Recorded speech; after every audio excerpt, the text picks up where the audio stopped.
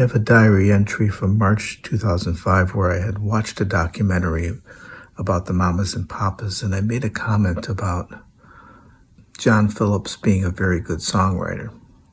And he was, needless to say. And I said, John Phillips was a really good songwriter when songwriter was defined as someone that was actually a musician, rather than someone that comes up with a clever and cunning marketing strategy or beats and loops. Maybe that's what good songwriter is defined as.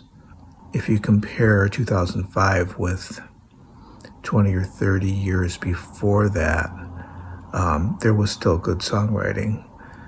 And if you compare the 1960s with the 1930s, there was good songwriting.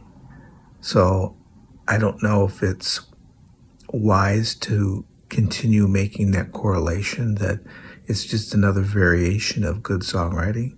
So I don't know how redefinition really works, and I don't know if it's an equivalent thing, that there's this long thread through songwriting, and that no matter what technology incurs on it, that it continues to generate good songwriters.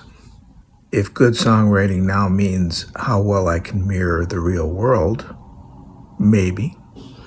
But is that a craft? Maybe. I guess you'll have to check back in 2035 or 2045 and see what the definition of good songwriter is.